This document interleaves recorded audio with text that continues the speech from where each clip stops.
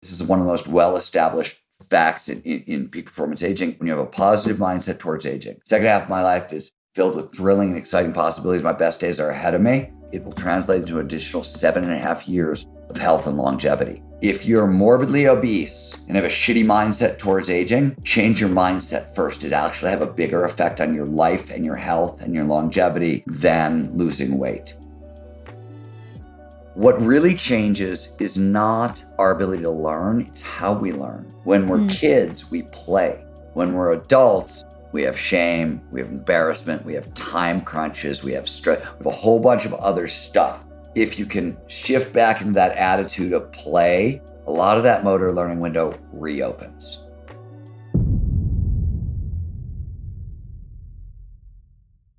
What is up, young and profiters? You're listening to Yap, Young and Profiting podcast, where we interview the brightest minds in the world and unpack their wisdom into actionable advice that you can use in your daily life. I'm your host, Hala Taha. Thanks for tuning in and get ready to listen, learn, and profit.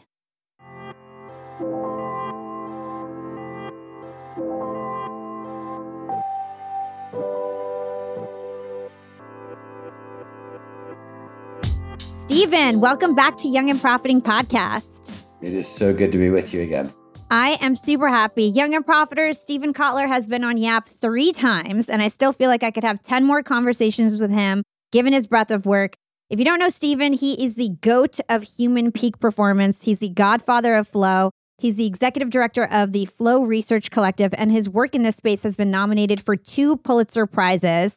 Stephen is an award-winning journalist. He's the author of over a dozen best-selling books that have been translated in over 40 languages. He's hands down one of the most reputable and well-known authors in the world. And his latest book, Nar Country, Growing Old, Staying Rad, he tests his knowledge and theories on his own aging body in a quest to become an expert skier at the age of 53. So in this episode, Stephen and I will discuss how to navigate peak performance as we age. We'll understand how to keep our use it or lose it skills. We'll dispel myths about our aging brains, and we'll gain insight on how we can always stay young and profiting. So, Stephen, I'm super looking forward to this conversation. My podcast is called Young and Profiting, but I actually have avid listeners of all ages in their 40s and 50s and beyond. And so I know they'll greatly appreciate this conversation. And to kick it off, I figured we would start with how you got the inspiration to study peak performance. So I learned that you were really shocked by the story of Antonio Stradivari. And he's a famous violin maker, and he had an amazing feat of creating 2 of his most famous violins when he was 92 years old. And this was in the 1700s, way before medical advancements. And so I'd love to understand why his story was so shocking to you. How did he dispel the typical, thoughts around traditional aging? And how did he inspire you to study peak performance aging? So, books have a lot of origin stories. There's like 11 different things that come together. I've been researching, looking at the field of peak performance aging for a while in a totally unrelated project, right? I was going to write a mystery novel, and I wanted a cat burglar as a character who was going to steal musical instruments. Who made the rarest musical instruments in history? Oh, it's Stradivarius. And then I figured out what you mentioned, which is he made 2 of the rarest and most expensive musical instruments in his 90s. And I went, well, wait a minute. Everything I've been told about physical abilities is like the older myth about aging, which most of us believe, and I believed at the time of this, is what you could call the long, slow rot theory. It's the idea that all of our mental skills and our physical skills, they decline over time. There's nothing we can do to stop the slide. So included in those physical skills would be fast twitch muscle response, fine motor performance, dexterity. It's all the stuff you would need to make a violin or a viola in your 90s, along with like expertise and wisdom and all that, like cognitive abilities. And it sort of paused me, and I was like, well, wait a minute. If this is true, either Stradivarius is like the 1 in a billion, or most of what we've been told about aging is wrong. I had already been looking at other aspects of it, but it really sort of lit a fire under me to really investigate our physical abilities and what happened to them over time. I've been looking at the cognitive stuff for a while. It's very related to flow. How we age, flow plays a big role there. So this is not new territory to me. The physical side was like, holy crap, could this possibly be true? And it is true. It's true across the board. Every one of our physical skills are use it or lose it skills. And the research is really clear. We don't stop using these skills, both physical and mental. We can hang on to them even advance them far, far later into life than anybody thought possible. I love this. So you're saying the long, slow rot theory basically means that our physical, mental skills decline over time. There's nothing that we can really do to stop the slide. That's what inspired you to kind of research this in more detail, understand performance peak aging. And like you just said, you said that use it or lose it skills, we actually have control over them. We used to think that our physical abilities just decline, but there's a way we can actually keep those skills. So talk to us more about use it or lose it skills, what they are, how we keep them, I guess, healthy. Yeah, so there's a bunch of stuff on the cognitive side. Let's get back there in a second. On the physical side, there's 5 main categories that matter. And since a lot of your listeners are younger, let me start here, which is peak performance aging starts young. Like the research is really clear. Like interventions in your 80s, even beyond, matter. Like really matter. You can really make changes right up to the end, and they matter, and they're going to have actual big effects. But a lot of the stuff that you want to start working on, you actually want to start working on in your 20s and your 30s. And, this is the biohacking crowd is very aware of this, right? A lot of that crowd is 20s and 30s, and they're doing a lot of these things. Now, I might argue that they're doing some of the wrong stuff because they don't quite understand what peak performance aging is. But besides the point, a lot of this stuff starts young.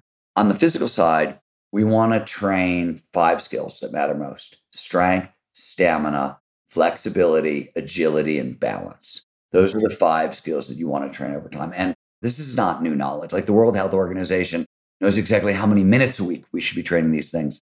But peak performance aging, it's 150 to 300 minutes of hard aerobic training a week, moderate to vigorous aerobic training a week, 2 strength training days a week, and 3 flexibility, balance, and agility days a week. Or you can find 1 skill. I chose park skiing in the book that accompanies all that, right? In park skiing, I'm using strength, stamina, balance, agility, flexibility. There's other stuff you want to do. There's ways. We have things called prime mover muscles, our big muscles, and then we have stabilizer muscles like your rotator cuffs or your hip flexors. Over time, the body gets more efficient, and it will start using the prime movers and not use the stabilizer muscles. So if you've been on the couch for a while and you come back to athletics, you're not going to hurt your quad. You're going to tear the stabilizer. You're going to tear your hip flexor because it stopped doing the work. Your quad, if you're walking around your ambulatory, it's working. Your hip flexor has started to atrophy. So there's ways you want to sort of think about training that's a little bit different if you've been away for a while. But those are the physical skills we need to train over time. On the cognitive side, it's a really long list.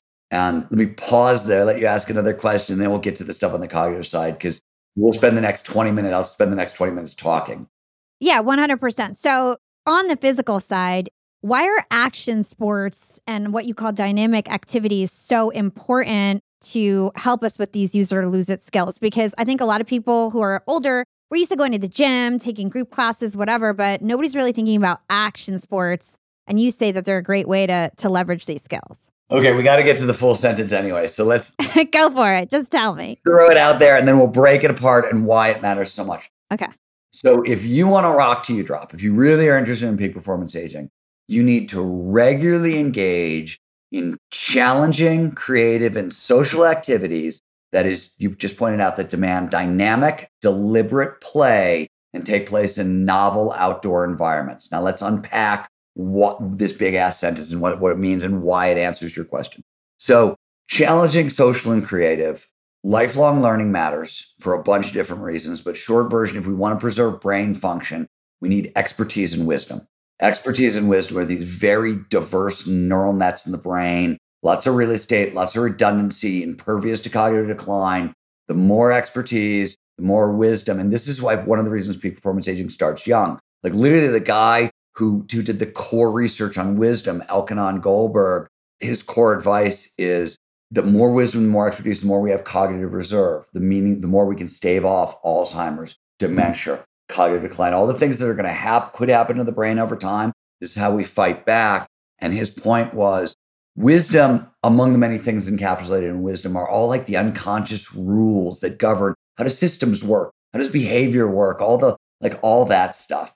It's onboarded slowly over time. So you want to start training these things. You want to start learning. challenging, creative, and social activities, we learn a lot during.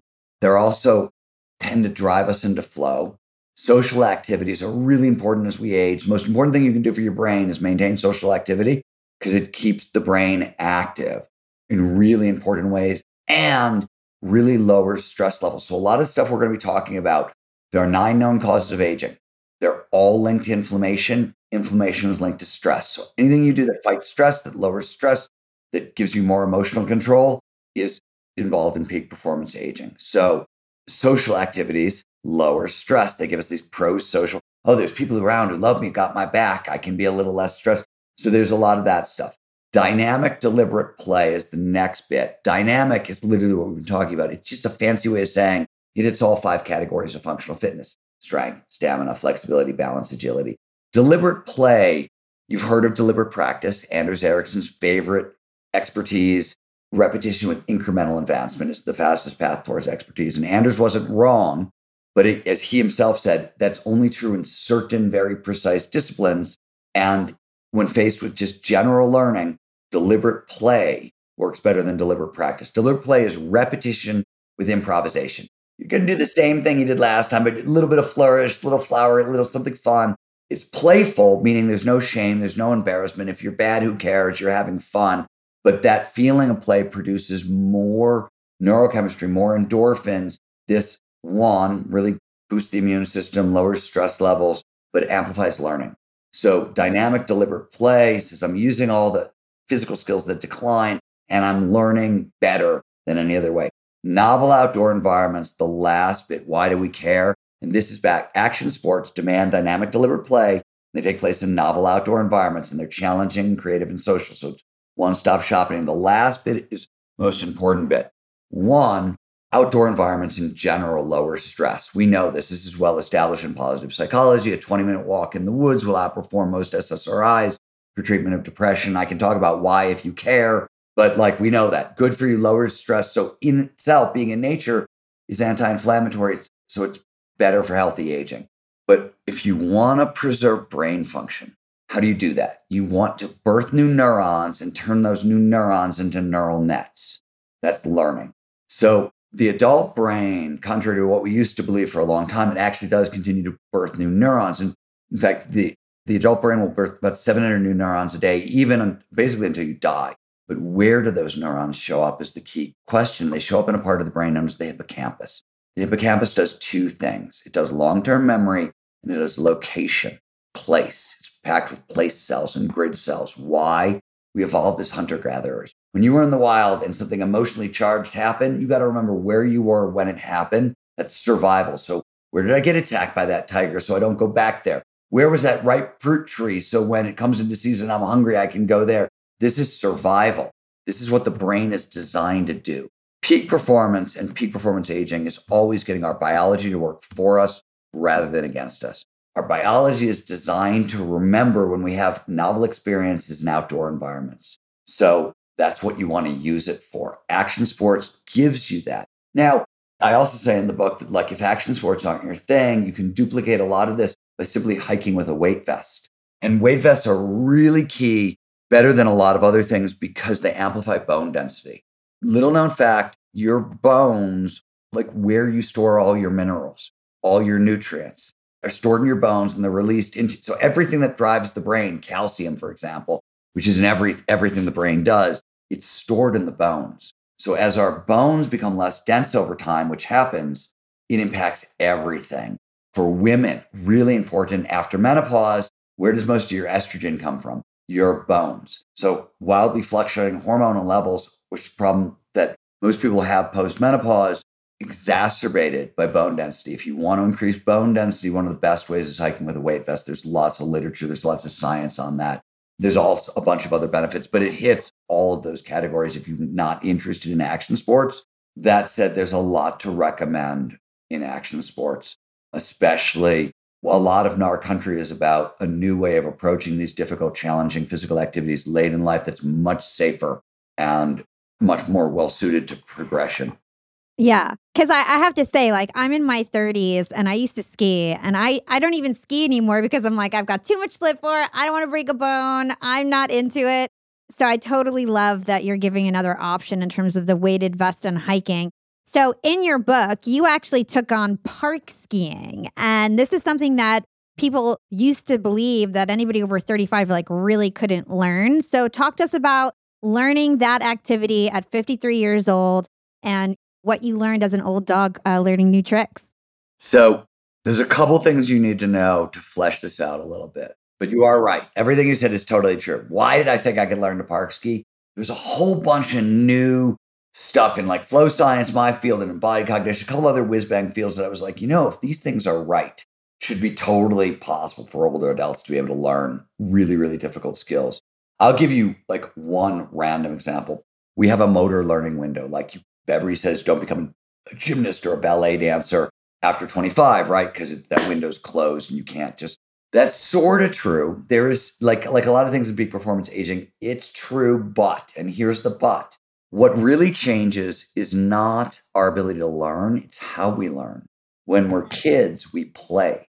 When we're adults, we have shame, we have embarrassment, we have time crunches, we have stress, we have a whole bunch of other stuff. If you can shift back into that attitude of play, a lot of that motor learning window reopens.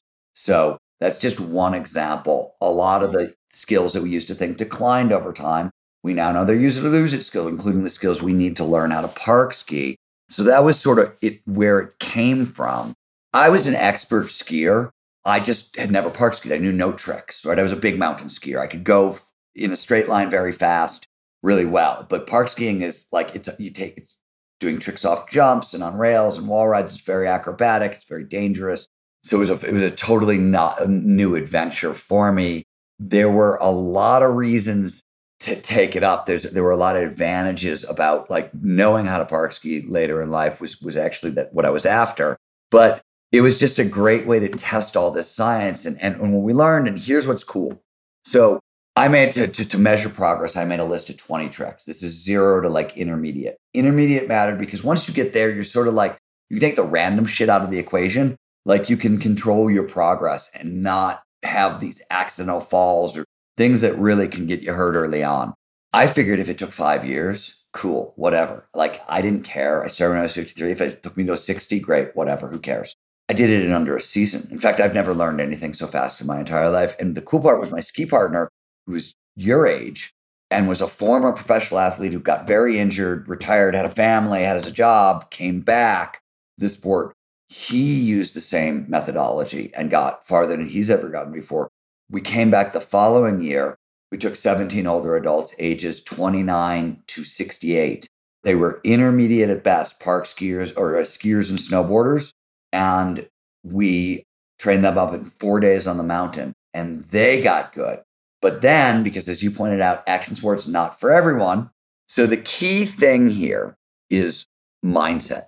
What am I talking about? Let me tell you what we did, and let me tell you what it was. We then stripped out the action sports. We used weight vest hiking instead, and we put 300 adults, all ages like 30 to 85, I think, through the same kind of training to see if we could explode their mindset towards aging and get them on what I call the NAR style quest, which is a challenging, social and creative activity that demands dynamic, deliberate play and takes place in novel outdoor environments. I don't care what it is. I wanted them to just start on a quest that would lead to something that way. What I really wanted to do was explode the mindset of old. Oh, I'm too old for this shit. I'm going to get hurt. I got things I want to hold on to. It sets up. It's really weird. Our biology is designed when we're young, kids, teenagers, young adults. The seeking system sort of drives our behavior. This is exploratory behavior, right? Like I'm going to go out, I'm going to check out something new. I'm going to figure out who I am and what I do and how I want to live and how do I want to make a live, all that stuff. This is about dopamine and norepinephrine. Those are very potent feel-good neurochemicals. They're very addictive. Very, very, very addictive, right? Cocaine's the most widely addictive drug on earth. All that happens is it causes the brain to release some dopamine and it blocks its reuptake, right? So dopamine is really addictive. When we get stuff that we want to hold on to, oh, I got the right job. I've got the right partner. I've got kids. I've got dogs. I've got a great apartment. I like my bike, whatever it is.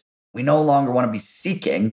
We want the stuff that is about conserving what we have, protecting what we have, bonding, So we get endorphins and anandamide and oxytocin. These are like the pro-social neurochemicals that underpin strong family structures and things like that, strong company structures, and they're great.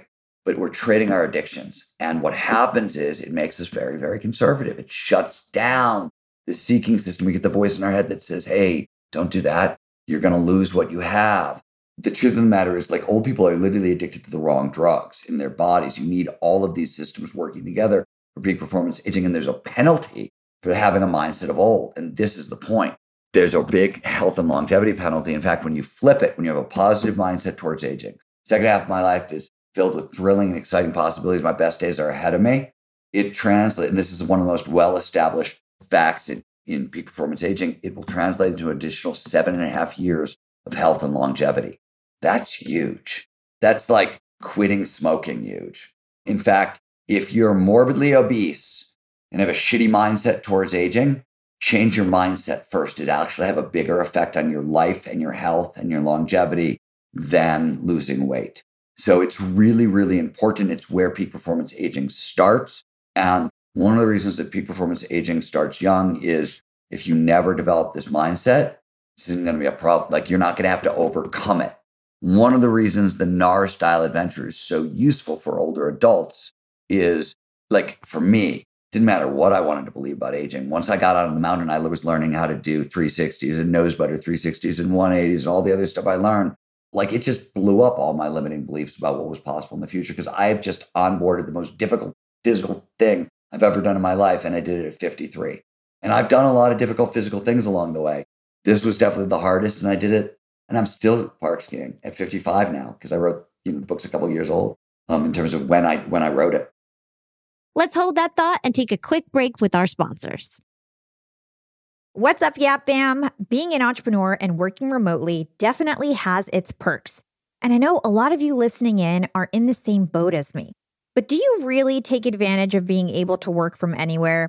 I know I typically don't, but thankfully this past holiday, I finally decided to make use of my work flexibility for the first time ever. My boyfriend and I decided to pack up and leave to the West Coast to spend an entire month working from home in the sun. We got a super cute bungalow in Venice Beach with a fenced backyard. The change in scenery, the fresh air, and the slower pace helped me to inspire some really cool new ideas for my business. And honestly, I'm feeling really refreshed and ready to rock in 2024. And who helped me make these remote work dreams come true? It was Airbnb. And Airbnb has come in clutch for me time and time again.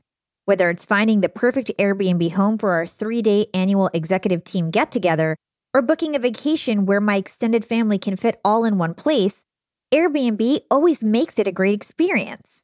And you know me, I'm always thinking of my latest business venture, and I've been begging my boyfriend to start hosting our place on Airbnb. And finally, we're going to start. So many of my successful friends host on Airbnb, and it's such an amazing way to generate passive income. So to start, we have a plan to start spending more time in Miami, and we'll be hosting our place to earn some extra money when we're back on the East Coast. 2024 goals, and I'll keep you updated. A lot of people don't realize that they might have an Airbnb right under their own noses. I was pretty surprised myself. You can Airbnb your place or spare room even if you're out of town for just a few days or weeks. You could do what I did and work remotely somewhere else and Airbnb your place to fund your trip. Your home might be worth more than you think. Find out how much at airbnb.com/host. That's airbnb.com/host to find out how much your home is worth. That's amazing. I have to say, it's very inspiring, and I can feel your enthusiasm from the camera and sort of like your vigor for life. And so it's really positive that you're spreading this message in terms of how people can basically stay young at heart forever.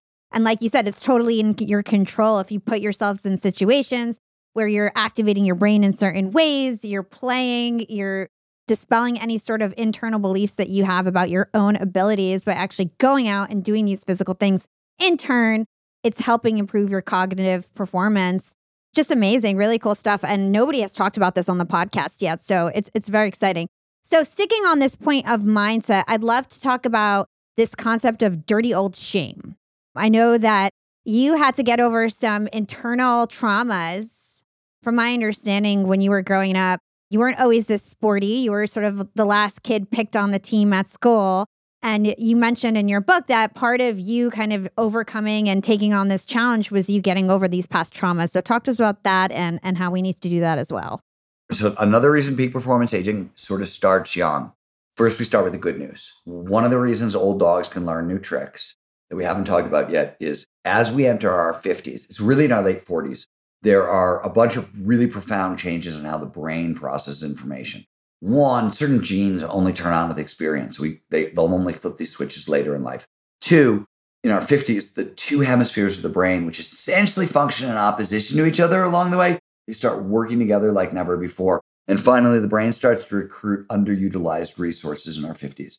So as a result, we gain access to whole new levels of intelligence, creativity, empathy, and wisdom. And I go on and on and on about those benefits. There's a lot that comes with that, but these are not guaranteed. So psychologists talk about moderators is the technical term. It's an if-then condition. You get this only if you do this, right? And if you want the access to these cognitive superpowers in our 50s, and we'll come back to it, but from a profit perspective, we really want to talk about those superpowers in a second. Let me finish this point. There are a number of gateways of adult development that you have to pass through. So by the age 30, if you really just want to enjoy and kick ass beyond 30, you have to have solved the crisis of identity, which sort of shows up around age 12. And Erickson thought it used to disappear at 18. It doesn't, but it does. If you haven't solved it by 30, you have a problem. The reason is by 40, you need match fit. Match fit is an economics term. It means there's a tight link between who I am and what I do in the world, right? If you don't know who you are, you can't get match fit because if you don't know your strengths, your values, all that stuff. So that has to be by 30, by 40, we have match fit. And then by 50, we need forgiveness. We got to forgive ourselves for like past embarrassments and past shames. And we got to forgive those who have done us harm. And as you pointed out, I spent most of my childhood losing fights to jocks. I was a punk rocker. The jocks didn't like us. I didn't like them. And this was back in the 70s and 80s. And you got to understand, cars of football players would pull up on the side of the road and they'd see a guy with a mohawk and they'd jump out to beat you up. And it was 5 against 1 always. And it was not a great situation. So I had a lot of anger. And I knew peak performance aging, you got to put that shit down. You cannot thrive in your 50s. You don't get these superpowers, which is why old dogs can learn new tricks better than young dogs. It's why one of the reasons I learned park skiing so fast is I have more intelligence. I've got more creativity. I've got the stuff I need. And I've got even more wisdom, which means I could keep myself safer than when I was making better decisions along the way. That stuff is great, but I don't get it if I can't forgive those who have done me wrong. So the standard best way to do that, and there's tons of research, is loving kindness meditation, compassion meditation. It's an incredibly potent tool. It's amazing for a ton of different stuff. It's been studied for probably longer than any other meditation style. We understand all the neuroscience. But when it came to people who I got in fistfights with, and worse, for 10 years, it wasn't enough. I could, all the loving kindness meditation in the world, I could forgive a lot of stuff and clean out a lot. I was left with it just wasn't going away. So I decided one of the reasons I took on an incredibly difficult physical jockey challenge is, okay, I'm going to go, this is my problem. Let's go walk a mile in their moccasins, right? Let's take this on. And it turns out it worked. By the way, I didn't think it was going to work. I just knew I needed to do this to thrive. And I was like, well, I'm out of any other ideas. Loving kindness meditation, which is what everybody, right, is not getting it done.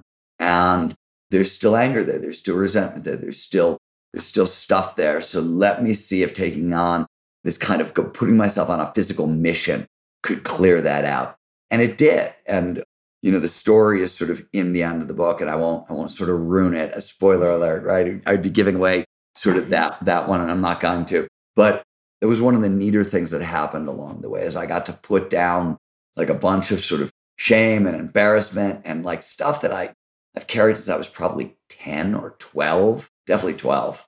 That's amazing. Do you feel much lighter now and that you just can approach things differently? How did that impact you getting over that trauma like that after so many years of having the same issue? I always say that one of the myths that I think a lot of people have about their life is that people think it's going to get easier. Like you think, oh, I'm going to get older. I'm going to get better at this. I'm going to be able to sort of like, oh, I know exactly what I like and I can manicure my life. And it just doesn't get easier. It just doesn't.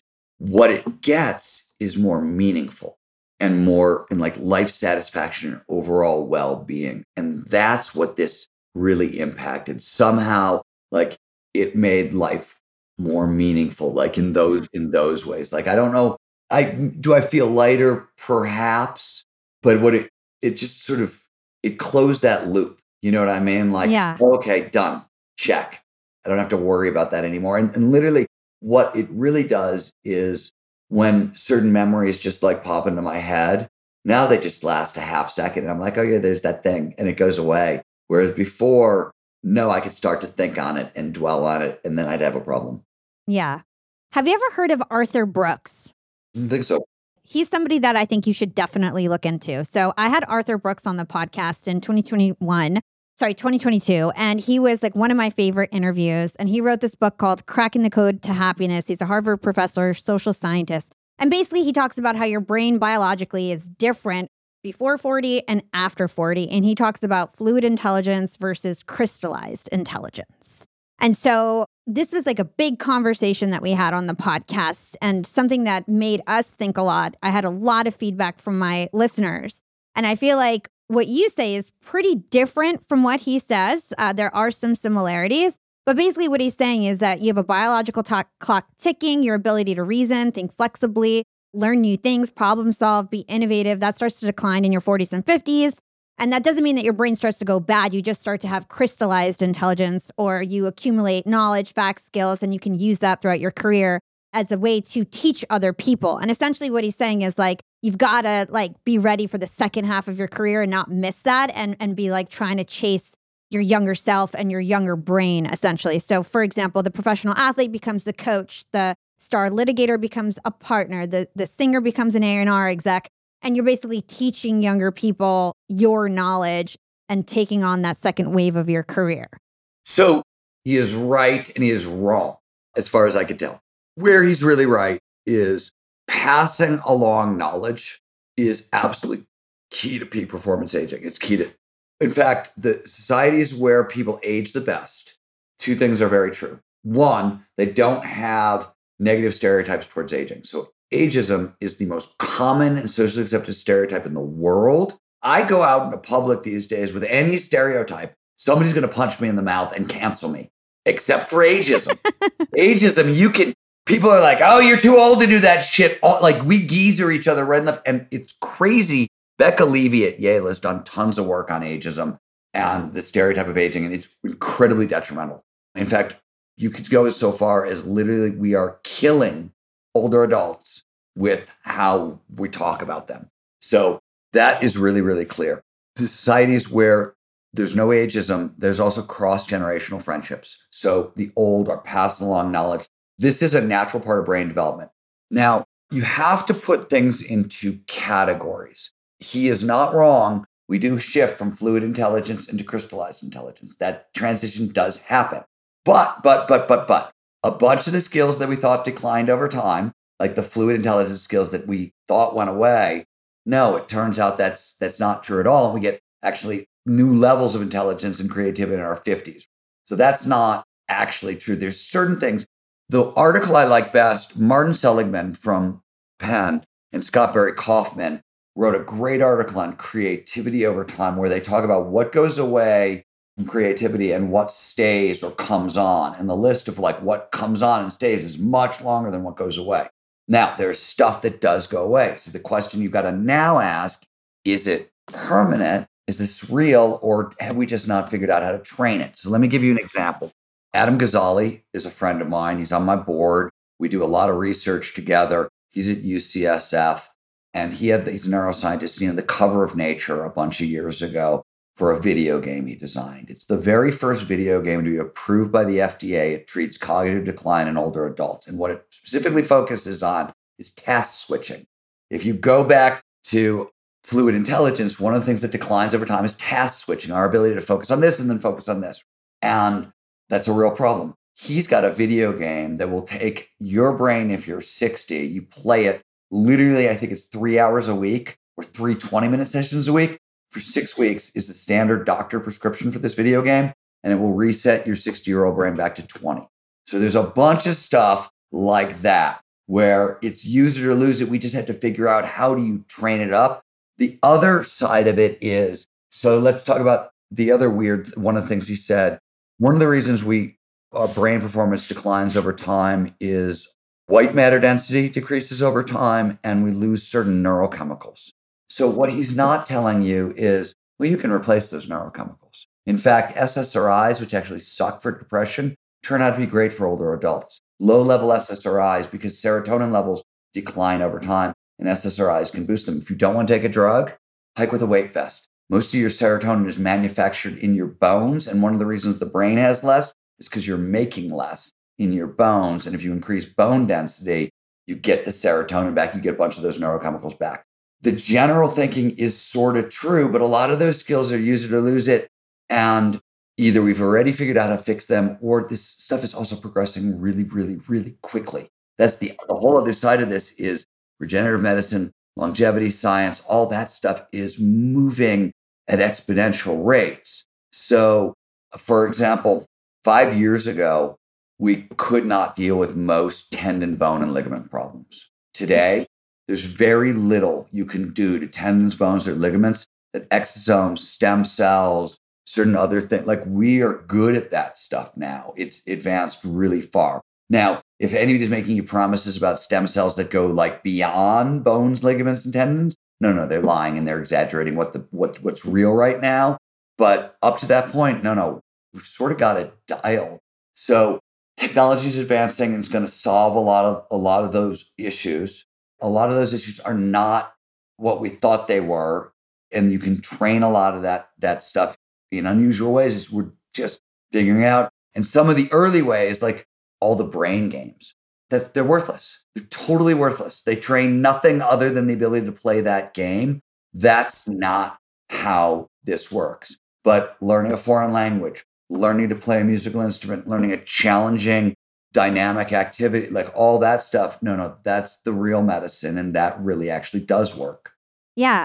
I love what you're saying because I remember leaving that conversation with Arthur Brooks, although it was really enlightening and he said a lot of smart things. I felt depressed. I was like, oh man, I got less than 10 years to to do all my innovative stuff. And it's good to know what you're saying, that we are actually in control. Like, of course you can be passive and the inevitable will happen with your cognitive decline. But if we're proactive and kind of fight that natural tendency that's going to happen, plus with modern medicine, like you said, there's a lot that we can do to slow it down, reverse it.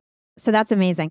So let's dig deep on these 3 types of thinking. You alluded to them at a high level that we get better at as we're 50 and beyond. So you say it's relativistic thinking, non-dualistic thinking, and systematic thinking.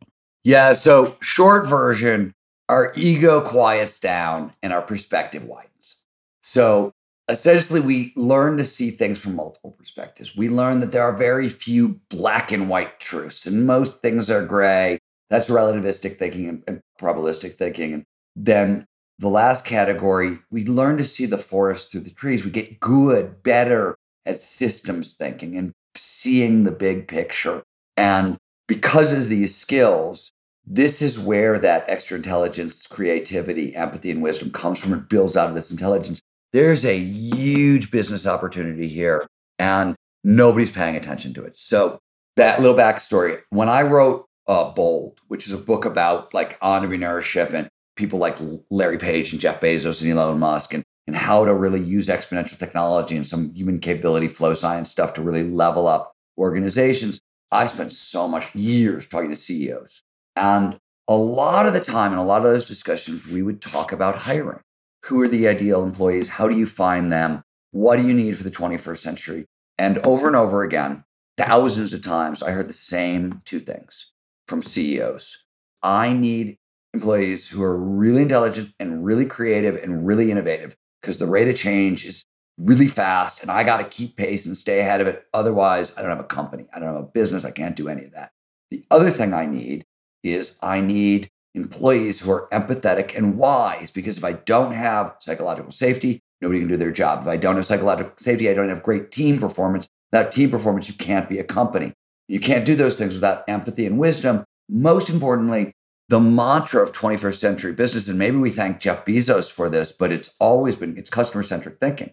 And if you're not empathetic or you're not wise, nobody's thinking like a customer at all. So it turns out a well-trained 50-year-old, and well-trained is key, right? There's a whole bunch. We have like, you want those gateways of adult development I've turned about, these, it should be a hiring checklist. And in your 50s, you want access to these superpowers. You need to engage in creative activities that sort of unlocks these new thinking styles. That's another reason why challenging creative and social activities matter. And you need to fight off risk aversion and train down physical fragility. Because if your body is rotting, what good is all this new mental skills? You can't use it. And risk aversion, which increases over time. This is why challenging activities matter so much. Risk aversion increases over time. It has a lot to do with like literally white matter volume in the brain. But we have to train back, because the more risk averse you are, the more afraid you are, the more norepinephrine you're producing. That will block creativity. It blocks empathy and it blocks wisdom. So like you have to train back risk aversion to really flower in your 50s, 60s, and 70s. But if you get it right and you've got all that stuff, these are dream employees. This is a business revolution waiting to happen. The very people that are getting forced out of companies, no. They're the very people we need in our companies most overall. And in fact, this is not my line. I think it's Daniel Levitin might have said it. It's the first person I heard say it this bluntly. But Daniel Levitin is a neuroscientist who just wrote a book called Successful Aging, where if you want, in my book's sort of a fun adventure story. The science is in the footnotes and sort of at the end. If you really want every inch of the science, you can either take my peak performance aging training, or you can read Successful Aging. And like he goes through all of it. We came to all the same conclusions, though I think I took my conclusions farther because I ran a bunch of weird ass experiments along the way. But he said flat out, is like the best advice I can give you on retirement is don't retire. Don't ever retire. If you're interested in peak performance aging, retirement is a bad idea. Reinvention, maybe. Maybe I don't want to do the same thing I've been doing my whole life and I want to do something new. Great. Fantastic. Retirement, death sentence. So I have a couple follow-ups to this. A lot of my listeners are young entrepreneurs, business owners. So if we're going to take your advice, give older people a chance when it comes to hiring. I mean, I know there's a big ageism issue, especially in the tech world. I used to work at Disney streaming services. Like you were old over 40, and like people looked at you sideways, and didn't trust you to do your job, essentially, if you were older than 40, 45. So I know there's ageism. So if you were to interview somebody in their 50s, what questions would you ask them to make sure that they've been training their brain? And So I would ask, one, how physically active you are. If you're not dealing with somebody who has been regularly exercising for a while and hitting all 5 dynamic categories, you don't want to go near them. The number one correlate with health and longevity over time is leg strength, believe it or not. I know, I was going to ask, that's one of my favorite facts. Yeah, it's wild. And we can talk about why and whatever. I don't think you can ask incoming, employees, hey, what do you squat? Maybe you can. But it actually, like, if we're going to put politicians in office in their 80s, those questions become really freaking relevant. Like those are things you really want to know. Are you engaging in challenging creative social activity? Like, those things become a checklist for folks over 50. Identity, match fit, self-forgiveness, forgiveness of others. You don't get access to the cognitive superpowers without those things. So those are the kinds of questions you want to poke at to make sure are being checked off. Those sorts of things. Are you engaging in challenging creative social activities that demand dynamic, deliberate play and take place in novel outdoor, like that? Those things, they become a checklist, and they become, if you want to work here and you're over this age, you got to do this because we need you, but we need this version of you. And the most important thing is I look for older adults with much younger friends. I want to see those cross-generational friendships, because older adults over 40, 50, one of the reasons they're not to be trusted is because they don't get the job, because they're just too out of touch and things have changed. And there's a lot of stuff that changes and stays the same. And you sort of want the older adults around for that reason. But you also, being old is not an excuse for not keeping up either. Like what I'm telling you is you've got access to more brain power. So like, it's really not an excuse as far as I'm concerned. So I think it's got to be mutual. And I think the benefits are going to be amazing if it can be mutual. We'll be right back after a quick break from our sponsors. Young and profiters, it's never been a better time to be an entrepreneur. With inspiration at our fingertips and powerful tools at our disposal, the possibilities are endless. And when it comes to tools that can truly make your business grow, there's one name that always stands out: Shopify. Shopify helps you sell at every stage of your business, from the launch your online shop stage to the real store with the door stage, and even the did we just hit 1 million orders stage? And if you're in that I need to sell more with less stage, Shopify Magic is your AI superpowered sidekick, ready to whip up captivating content that converts, from blog posts to product descriptions. Not to mention, Shopify also is the home of the best converting checkouts in the game, 36% better than other leading commerce platforms. Shopify turns browsers into buyers. It's no wonder Shopify powers 10% of all e-commerce in the US. And you can sell whatever, whenever with Shopify.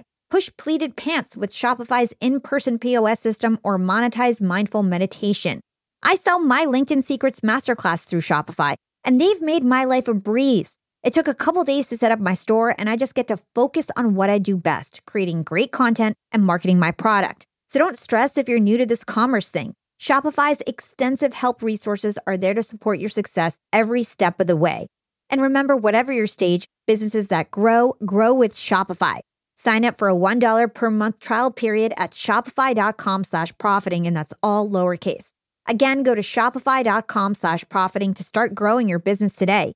You can sign up for a $1 per month trial period at shopify.com/profiting. I want to talk to all you employers out there, and let's talk about company culture. At Yap Media, we have a super unique company culture. We are all obsessed with excellence, and we even call ourselves this really cute name, Scrappy Hustlers. We're all Scrappy Hustlers at Yap Media. And my team is growing fast. And hiring is a pain in the butt, especially if you're looking for A players that are going to roll up their sleeves. But luckily, when it comes to hiring, I no longer feel overwhelmed by the search for the perfect candidate, because I use Indeed, the ultimate hiring platform. Indeed's matching engine always presents me with a pool of high-quality candidates that match my job description to a T. If you're tired of drowning in your hiring pool, Indeed is here to rescue you. You can use Indeed for scheduling, screening, and messaging your candidates, making the entire hiring process a breeze.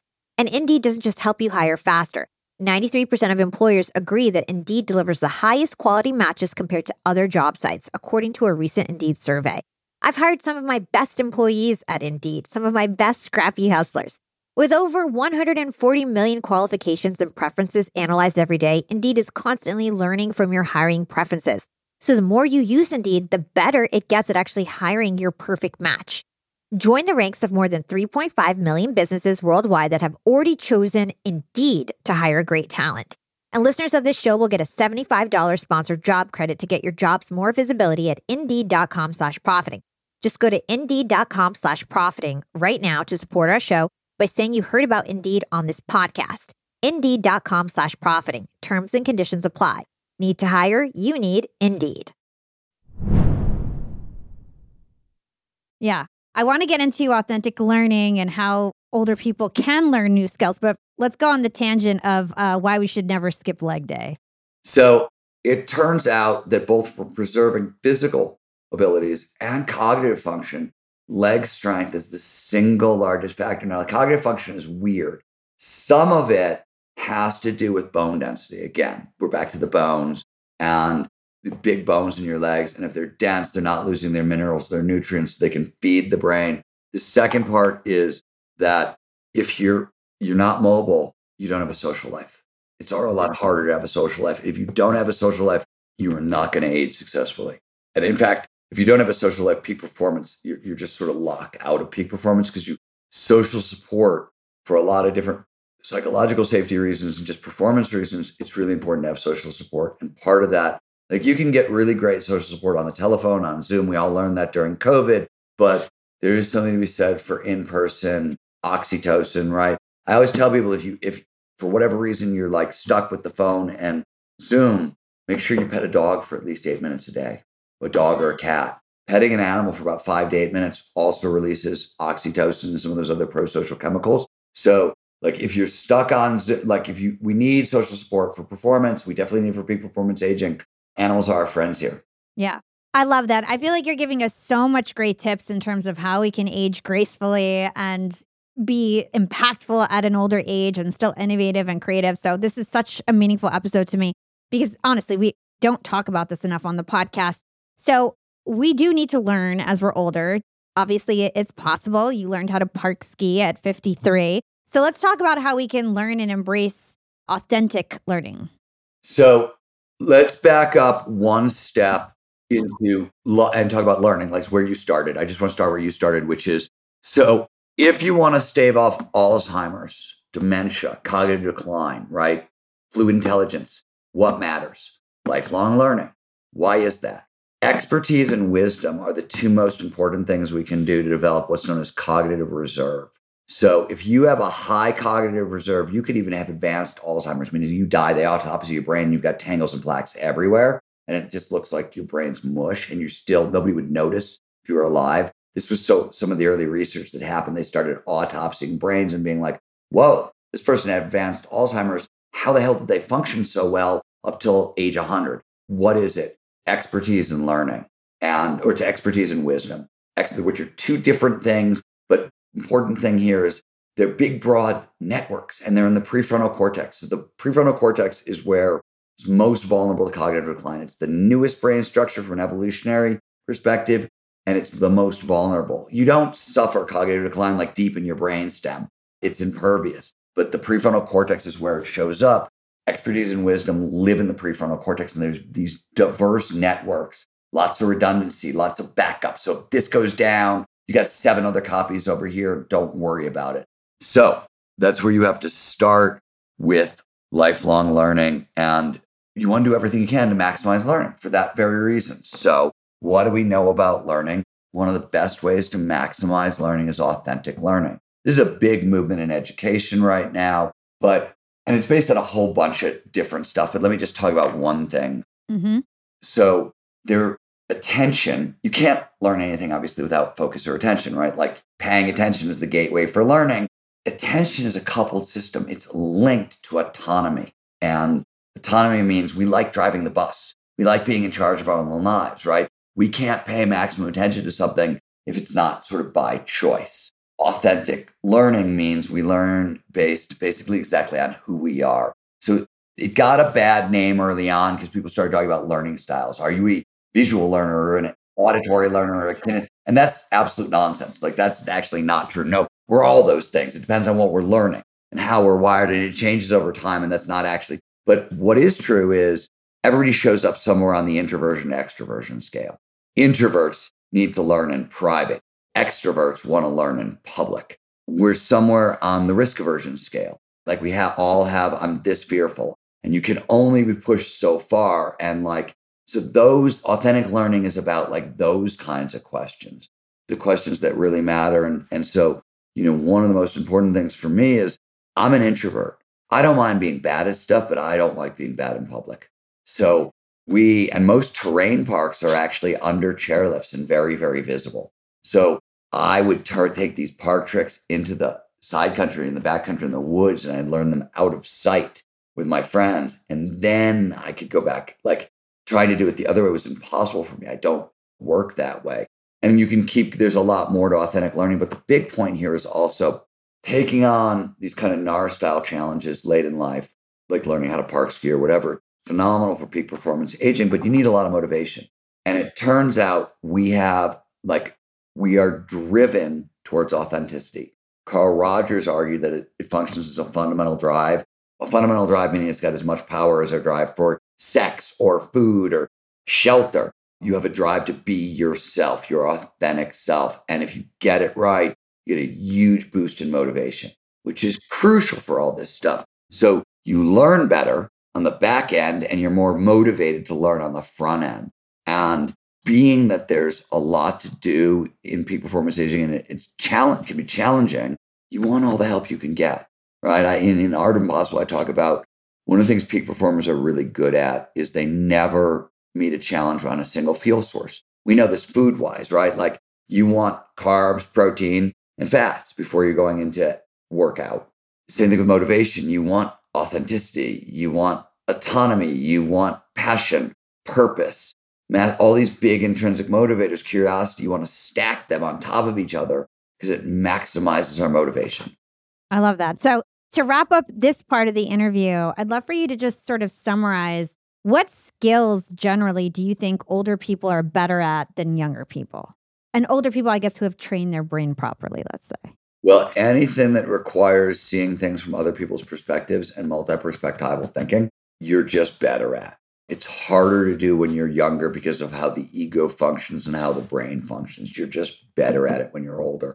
You can meditate a lot to sort of lower cognitive bias and do those things, but it's going to start to happen naturally when you're older. So to me, the big one, the cool one is the systems thinking part, because like one of the commonalities among all the biggest brains I've ever met, all the people who really can affect change in the world, they're all systems thinkers. And it's really hard to train people how to be systems thinkers. It's a tough skill to bring on.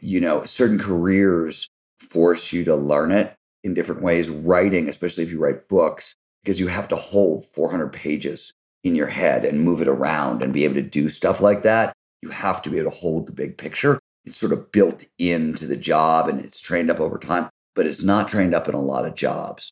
Mostly we specialize, especially in the modern world. We specialize. And one of the things that I want to point out here is, and anybody who's ever worked in entrepreneurship, innovation, all the big innovations are in the cracks between disciplines. It's very hard to innovate inside that same funnel that everybody's been in for 50 years, but you move adjacent to where that funnel touches something, and suddenly there's a revolution waiting to happen. And that's how you build companies and world-changing companies and everything else. You can't see that shit if you're not a systems thinker. It's completely invisible to you. So the thing that I think is the most exciting is that. Yeah, that was really inspiring to me. I'm actually writing a book with Penguin Random House coming out in 2025. And that little bit of information was really inspiring. I'm going to include it in my book and credit you. Okay, so Stephen, I want to wrap up this interview talking about your research about the blue zones, these long-lived communities around the world. You alluded to some of it, but I'd love for you to sort of dive deeper on what you found in terms of why these people live longer, happier. Let me back this story up a little bit to tell you a story that's not in the book. Yeah. That is where this actually starts. So people may know this or not know this. For almost the past 2 decades, my wife and I run a hospice care dog sanctuary. So for 2 decades, we've done hospice work with dogs. We have a healing methodology that's based on, it's very low tech. It's flows. It's like lifestyle interventions in a sense. Some flow science, some evolutionary psychology, nothing really fancy. Our dogs all get checked out by vets when they come to us. Before they come to us, they come from shelters, but we specialize in the worst of the worst. So if you are a geriatric Chihuahua with an abusive past, 3 legs, 1 eye, cancer, heart disease, mange, and flatulence, you're our guy. That's who we work with. And the vets would be like, they'd get these dogs would be like, don't get attached. This dog is going to live a month and a half at most. This is about to provide a very good death. And we'd bring the dogs in. And mind you, over 700 dogs have passed through our facility and over 5,000 through our orange program. So big sample size. And on average, our dogs wouldn't live another month or 6 weeks. They would live another 3, 4, 5 years. Oh, wow. You translate it into that human numbers. That's right. You get 7 years for every year. So like the top end of that, you're getting an extra like 28 years, 30. Like what the fuck is going on? Pardon my language. So I started to ask questions like, what's going on? Why is this working? What are we doing? And will it work in humans? Like, would any of this stuff work in humans, right? And it turns out almost everything we're doing with the dogs exists in these so-called blue zones, which is what led me to the blue zones in the first place. So Dan Buehler is a National Geographic reporter in the early 2000s noticed that there were places on the planet where people lived on average 12 years longer than everybody else. And they're all over the place. And he wanted to know, well, what are the commonalities? And he did a whole bunch of research. The research is a little controversial. The controversy is not on the lifestyle stuff. It's on there's some stuff that has been turned into supplements and is dietary. And those are the open, and those questions are open. There's no argument on sort of the lifestyle stuff with the blue zones. And the commonalities are really like move around a lot, regular exercise, right? Mm-hmm. De-stress regularly. So have rituals, meditation, exercise, gratitude practices, breathing work, whatever it is, walking in nature. I don't like have rituals to de-stress regularly.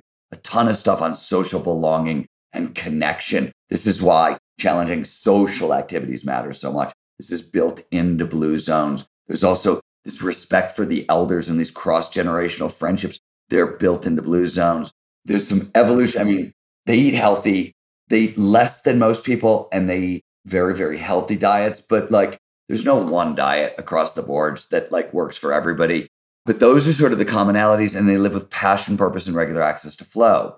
And these were all things that we were providing for our dogs in very like, for example, they get social belonging and connection. They really emphasize it. In the blue zones, some of them, people will spend 6 hours a day hanging out with friends or family. So a lot of it. With our dogs, we had enforced petting time. So when you have a lot of dogs, like we at various times, we've had 40, 50 dogs, it's hard to individual petting time. You have to like, oh, I got to hang out with this dog. But we would do it because we wanted these neurochemicals underneath it. Same thing with flow. We'd find ways to put our dogs into flow. Flow is really important to peak performance aging for a lot of different reasons. But the state, just a really positive, powerful emotional state. And some of the emotions that show up in flow stimulate the production of T cells and natural killer cells. So T cells fight diseases and natural killer cells fight tumors and sick cells and other the diseases of aging. So when we get into flow, it lowers inflammation, which is tied to all the causes of aging. It produces T cells, natural killer cells, a lot of benefits, and it boosts the immune system. So this was the stuff we were doing in our dogs. This is stuff that's going on in the blue zone. This is stuff we now widely know correlates to healthy longevity. This isn't really peak performance aging. It's sort of successful aging, healthy aging, right? At this point, it's like, it should be common sense for everybody, really, is really what it should be. But one of the things that's interesting is you also see a lot of the places where there are blue zones, you see a lot of action sport and outdoor athletes too. Colorado, Pitkin County, Colorado, and Eagle County, Colorado, and Loma Linda, California are the 4 places in America where people, these are the blue zones. Summit, Pitkin, and Eagle. This is Colorado. That's Vail, Aspen, Beaver Creek, all the big ski areas, a lot of outdoor stuff. And in Loma Linda, that's a Seventh-day Adventist population. And they're very social, very flowy, good dietary stuff, a lot of belonging, so like it's the same stuff. And a lot of outdoor activities, surfing, and because it's California on the ocean, right? They take advantage of that stuff too. Yeah. So I'd love to get a couple examples here. First of all, what are examples of getting into flow aside from sports as an adult? That's number one. And then number two, like what are some examples of creative social activities as an adult? Well, one, it is completely erroneous, though myself and Mihai Csikszentmihalyi are totally at fault for this. Like we are to blame. But the idea that flow only shows up in athletes and artists is not true. We focused a lot on athletes and we focused a lot on artists. So people think it's only athletes and artists, but the most common flow state on earth is reading or interpersonal flow. Interpersonal flow is like the group flow, you and your best friend. You get into a great conversation and a whole hour goes by and you don't notice it's gone. That's interpersonal flow. Happens all the time. So one of the reasons you want to engage in challenging, creative, and social activities, they all trigger flow. So singing in a choir, very, very flowy. Group flow, lots of research on that. Gardening, very flowy. Long walks in nature, nature hikes, very, very flowy. Coding, architecture, drawing, drumming, dancing, on and on and on. I mean, there's a ton of flow at work. In fact, flow is much more common at work than it is during leisure for a bunch of different reasons. But, the list sort of goes on and on and on. If we want to enjoy the second half if we want to enjoy our lives in general, but if we really want to thrive during our second half of our lives, you can't do it without flow. Flow is actually the engine of adult development. It's how we grow up. We grow up by getting into flow states, coming out the other side as more complex, more skillful, more adaptive, more empathetic, wiser, and we move forward. So it plays a big role in adult development and successful in peak performance aging. Yeah. So just for all my young and profiters, I'm going to do a sort of Stephen Kotler marathon when this episode comes out. And I'm going to replay all of our older episodes about flow, about all the different things that I've talked to with Stephen over the past. So it will be a great educational value for all of you guys. So Stephen, I end the show with a couple of questions that I ask all my guests, and then we do some fun things at the end of the year. The first one is, what is one actionable thing that our young and profiters can do today to become more profitable tomorrow? You can double down on your primary flow activity, which is whatever the thing you've done most of your life that just drops you into flow. For me, it's skiing, right? For my wife, it's long walks with the dogs. For my best friend, it's playing guitar. Whatever that thing that most likely drops you into flow. Flow massively amplifies, among other things, motivation, productivity, and creativity. And here's the cool thing. Even though a flow state lasts about 90 minutes, sometimes it can stretch out for longer. The heightened productivity and creativity will outlast the flow state by a day, maybe two. Flow also resets the nervous system. It calms you down, flushes stress hormones out of your system. So emotional regulation, emotional management, fear blocks performance on every level. Flow resets the nervous system. So, and the thing is, it's most people, and especially all the people listening to this podcast, are going to be like you. You got to your 30s and you stopped skiing. You put down childish things. Skis go away. The surfboard goes away. The skateboard goes away. You stop samba dancing and salsa dancing and all that stuff. And the research shows that's a disaster. It's a disaster. In fact, we work with tons of people all over the world, and burnout is a real big issue. The first thing we do to treat burnout is have them double down on the primary flow activity. Research shows that if you want peak performance, you need to have about 3 to 4 hours a week on your primary flow activity, just to keep your nervous system where it needs to be. Yeah, I'd love for you to tell everybody about the Flow Research Collective and all the trainings you guys have available. Flow Research Collective is my organization. We're a research and training organization. On the research side, we study the neurobiology of peak human performance. So what's going on in the brain and the body when we're performing at our best. We did this work with scientists all over the world at Stanford and Imperial College London and UCSC and UCLA and UC Davis and USCSF and a whole bunch of other acronyms. And we take the science and we use it to train people. We train people in 130 countries. And we train everybody from professional athletes and members of the special forces to soccer moms and insurance brokers and teachers and folks in the Air Force. And we work with a lot of companies in between. So I think now we're training Facebook or Meta, Accenture, Bain Capital, Audi, San Francisco Police Department, the Air Force, wide bunch of people. And our trainings are for everybody. And if you're interested, if you go to getmoreflow.com, cheesiest URL in the world, but nobody was remembering any of the others. So I've given in, and it's now getmoreflow.com, despite the fact that I'm embarrassed to say it out loud. But you can go there and sign up for a free hour-long coaching call with somebody on my staff. So you'll hear all about the trainings. You'll learn everything. Is it right for you? Is it wrong for you? Nobody on my staff I'll fire somebody if they try to sell you anything. It's just an informational conversation.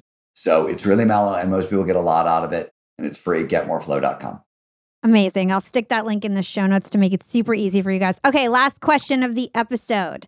And this is where you can feel free to add something that we didn't get to talk about or just something that's on the top of your mind. Doesn't have to do with the topic of the episode. It's up to you. What is your secret to profiting in life? It's just hard work. I'll give you an example. I came up as a journalist, and I figured out very early on that most journalists hated rewriting. They'd write their story, they'd edit it, they'd turn it in, the editor would make changes, and they'd rewrite it once and turn it back in. I found that out. I was like, okay, you guys are doing it 3 times. Clearly, my job is to make my editor's job easier. My job, editor has to really comb through my articles and takes months. He hates me. That's not, I'm not a good employee. So I started editing my stories 12 times. I just figure out what everybody else would do, and I'd triple it or quadruple it I did that for years. So, it wasn't much of a secret. I just figured I wasn't as smart, as well connected, as handsome, and all the other things as everybody else, but I just figured out how to outwork them. A lot of it is about smart hard work, not just hard work. There's better ways to do it. I talk a lot about that in our country. about the advantages of smart hard work and smart hard play, and the difficulties with just hard work is the only tool you reach for. But really, like, there's no secret. I just put my butt in the chair and I did the work. I love that answer. Thank you for sharing that. Where can everybody learn about you? Where can they get in our country? And how can they find more about you, Stephen? In our country, you can go to narcountry.com or Amazon or wherever books are sold. StephenKotler.com gets you to me. FlowResearchCollective.com gets you to the Flow Research Collective. GetMoreFlow.com gets you to our trainings. I think that's it. Amazing. Always such a great conversation with you, Stephen. Thank you so much for your time. My pleasure. It was great hanging out with you again. Well, Yap fam, Stephen Kotler on Young and Profiting podcast for the 4th time. It's crazy that I'm even able to say that and that I've been able to interview the brightest minds in the world now for so many years. We're coming up on Yap's 5th year anniversary in April, and I feel so blessed that people like Stephen think of my podcast first when they want to spread the message on a new topic. Today's conversation was especially eye-opening. You know, I always say this motto that I have: you're never too old or too young to learn something new. And today's conversation was proof that that's true, and especially for the older folks. A lot of people think that old dogs can't learn new tricks, and Stephen flipped that idea on its head today. The long, slow rot theory of aging is the idea that our physical and mental skills decline over time, and there's nothing we can do to stop the slide. But as Stephen explained in this episode, the good news is that it turns out that all the physical and mental abilities we used to believe declined over time are actually use it or lose it skills. If we never stop using these skills, it's amazing what's possible later on in our years.